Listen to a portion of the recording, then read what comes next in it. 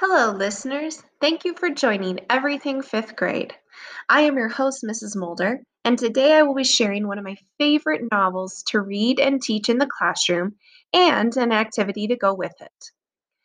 The book Hatchet, written by author Gary Paulson, is a favorite of many.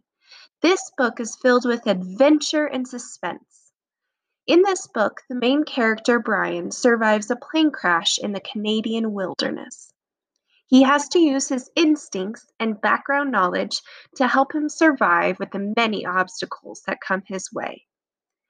There are a multitude of different activities that your students could do with this novel, one of which is called a book bento.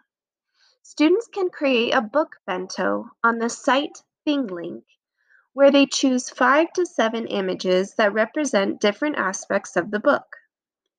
This activity can open up so many possibilities for your students and is easy to differentiate.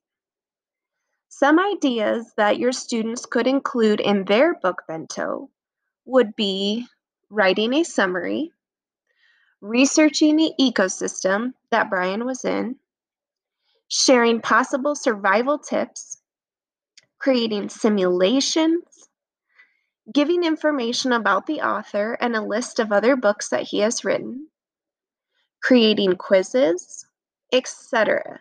The list goes on and on. There is no limit to what your students can do with this activity. Upon completion, they can share their book bento with their classmates and comment on each other's. This activity allows for creativity and communication. I highly recommend using it with your class. Your students will be engaged and begging you to let them create more book bentos throughout the year.